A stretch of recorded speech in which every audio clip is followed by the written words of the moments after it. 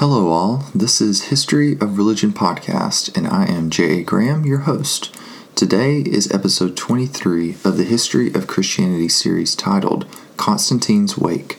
Last time we covered how Constantine led the new Christian empire into what he thought was a united church and imperial unity. Yet there were many reactions to the new world order that will not be as unifying as Constantine had hoped they would be. Rodney Stark is a sociologist who studied the rise of Christianity and authored the book called The Rise of Christianity.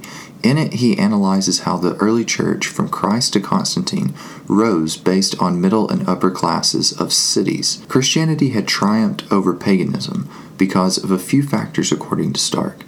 One of them being the Christians did not practice planned families, so with a lack of birth control, there were more children born into the faith than in paganism. Another was Christianity also gave women a role in worship in the early church, so many women joined and allowed a more even ratio of men to women, so there were more children. Christians embraced martyrdom and won people over instead of fighting in open warfare against the empire, as the Jews had done. And finally, when there was sickness, the Christians would stay in the cities and help the poor and sick, winning them over.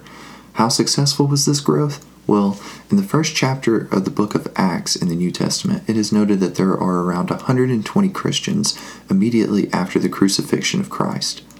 Then, in the fourth chapter, that number has grown to around 5,000.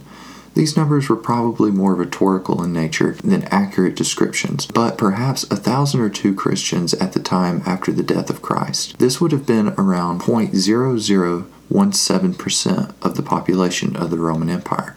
The numbers really do not grow all that much until 200 AD, which most historians believe to end up at around 200,000, or 0.36% of the population. However, something happens in the second half of the 3rd century, and Christianity takes off. By 300, the time of Constantine, the number is over 6 million, or 10% of the population was Christian in the Roman Empire. This is a miracle-level growth for the religion. Stark has his ideas for why it grew the way it did, but they are far from the final say in the matter.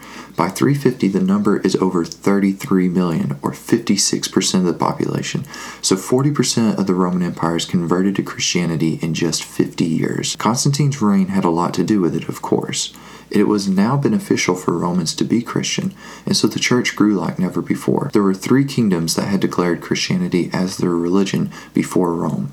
We have mentioned Armenia and Ethiopia already, and the third was Georgia, which was converted by a Cappadocian woman named Nino. We have already noted that Constantine's embrace of Christianity meant that there were many enemies of Rome that no longer would give refuge to those Christians. This was mainly in the east, though, in the old Persian empires, where Christianity had been strongest up until the point in the areas of modern-day Turkey, Israel, Syria, and etc. So this combination of new converts and those in the east becoming suspicious of Christianity results in some interesting changes for the demographics of the new religion. The most important is that there are immigrants who will eventually overwhelm the Roman Empire and are settling in at this time. They are called the barbarians, or modern-day Northern Europeans, such as Germanic tribes. These immigrants begin to embrace Christianity under Constantine. Also, all of the new converts made some of the Christians mad. Sort of like when your favorite band becomes popular, and then you have to separate yourself as the more dedicated fan who was there at the beginning than all these newcomers. So Christianity had this issue as well. Many of the converts were just in it for the social and political benefits. Many had money and began to buy their way in, and there were simply too many to properly catechize them, as had been the process for hundreds of years up until this point. So there was a reaction to all this growth, and it was the creation of monasticism. Now, there had been Christians before Constantine who felt like they needed to get away from it all. Most of the time, it was in exile or escaping persecution. Origen lived a Platonic life in extreme asceticism, and virgins and widows were already dedicating their life to the church. The Gnostics, who by this time were on the ropes, still influenced the church by denying the world and physical desires. There was easy justification in the words of Paul in the New Testament to live a life of denial to the self as well. All of this was the framework upon which Christians who saw the church as invaded by the world in all directions under the rule of Constantine turned to as an escape from the now corrupted church as they saw it. The church seemed to be pushing against it A bit, actually, though. The Council of Nicaea declared that anyone who had castrated himself could not be in the clergy, something that must have been a trend at the time. This made those who felt like the church was falling into the world desperate to get out. The first monastics that we have record of were in the Egyptian desert, where people just wanted to be alone. The word for monk comes from the Greek monachos, which literally means solitary. Christians there wanted to be out of the chaos of society and sought peace in the desert. There are two Christians traditionally given the title as the first monks, even though it is impossible to know who was really first. Arguably, if they were good monks, we would never even hear about them in the first place. The two monks that we know of were Anthony and Paul. Anthony was born on the Nile into a Coptic family that was well off. His parents died early, and the inheritance led to a comfortable life for Anthony. However, when he read the Gospels, he fell under conviction of his wealth. He gave everything he had away to the poor and fled to the desert, setting his sister up with a small fund and sending her off to a convent, which I'm sure she appreciated. Later on, he felt remorse for leaving his old life behind, and so he would fast and sometimes not eat for several days. After a few years, he decided that he had learned enough, and he left the small monastic community to go live in a tomb in a cemetery. It is important to note that prior he had been living with other monks, which means that he definitely was not the first monk. After he moved to the tomb in a cemetery, he had many visions there of demons, and then God told him to go further away to defeat the demons, so he decided to relocate from the cemetery to an abandoned fort at the age of 35. Obviously, the story is pretty interesting to us today, so it would have been just as interesting, if not more, during Anthony's time. So people found him and sought wisdom from him, like a sage or oracle from pagan times. He did go to Alexandria a few times as well. One time was during the Diocletian persecution. Anthony went to Alexandria to offer himself up to be killed as a martyr, but the authorities thought that he wasn't worth their time because he looked so pathetic. He returned years later during the Arian controversy to debate the Arians, even though he was not well educated. He died in 356 and influenced many to take up the monastic life and set an example for how it was to be lived. He caught the attention of a man named Athanasius, who wrote a biography of his life, which is where all of this information comes from. Athanasius was an assistant to Alexander of Alexandria who debated the Arians at the Council of Nicaea. Athanasius will eventually be the Bishop of Alexandria as well. So it was because of him that Anthony is known as one of the most important and first monastics. The same situation occurred with another monk named Paul. He caught the attention of an influential bishop named Jerome, who will tell people of his life and inspire others to take up the monastic life as well. Both of these monks were a bit before Constantine, but they set the example for the masses who would later influx the monastic life in a reaction to the rule of Constantine.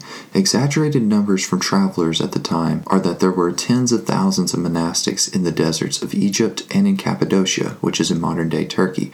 Cappadocia is the place where they dug tunnels and caves into the mountainsides, created a complex community of monastic societies. These monastics were against the new church order, and mostly thought that being ordained was the worst situation for them. At this time, Christian ministers began to be called priests under the new Constantine structure. The monastics lived simple lives, where some would grow gardens and others would make simple products like baskets to be sold. Yet over time, there were simply too many people trying to live the monastic life, and the solitary aspect gave way to what is called communal monasticism, or synobotic in Greek. Something that Anthony had tried to avoid all of his life, as people sought him out to be taught and gain wisdom under him. This transformation from solitary to communal monasticism occurs in the middle of the 4th century, so we will leave it here for now and pick up on it later. Earlier in the episode, it was mentioned how the barbarians were beginning to embrace Christianity during the reign of Constantine, but they embraced a certain kind of Christianity, specifically Arianism. You would think that the Council of Nicaea would have put an end to Arianism since Constantine ordered the imperial crackdown on it and banished Arius. Yet, it did not solve things other than on paper. In the East, there were 3 sects that arose in the wake of the Council of Nicaea: the Arians, the Nicenes, and the Origenists. The Arians followed Arius and believed that Jesus was the created being, but they were a very small group. The second group were the Nicenes, or those who agreed with the Nicene Creed. They too were a minority. The majority were the Origenists, who followed the theology of Origen and believed that the Son was not created but was inferior to the Father. Eusebius of Caesarea was amongst this club. Arius did not give up either. His good friend Eusebius of Nicomedia got Arius out of exile in 328, just 3 years after Nicaea. Constantine was not a great Christian to typical standards. He killed his son and wife out of suspicion, and he would not be baptized until right before his death. The reason was that the theology of the time was that baptism forgave the individual of all their sins. So if one was baptized and then sinned, then they were in a bit of a trouble. So the best bet was to wait until the end of one's life and then get all of the sins out at once and not leave too much time to mess up things in the end by sinning again. Yet at his death, Constantine did something else that was a bit crazy. In 337 he died, but before he died, a few years, he converted to Arianism. Yes, that is right.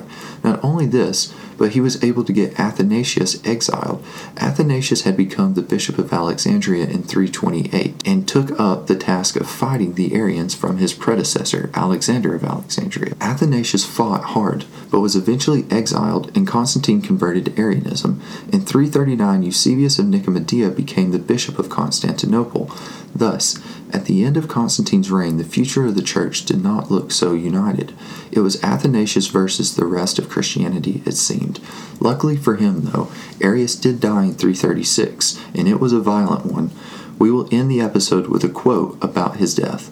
So, quote, "As he approached the place called Constantine's Forum, where the column of porphyry is erected, a terror arising from the remorse of conscience seized Arius, and with the terror a violent relaxation of the bowels. He therefore inquired whether there was a convenient place near, and being directed to the back of Constantine's Forum, he hastened thither.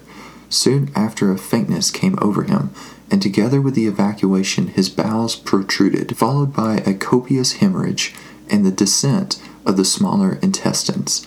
Moreover, portions of his spleen and liver were brought off in the effusion of blood, so that he almost immediately died." End quote. So yeah, he was probably poisoned, and things keep getting more interesting from there. So join me next time here on the History of Religion podcast.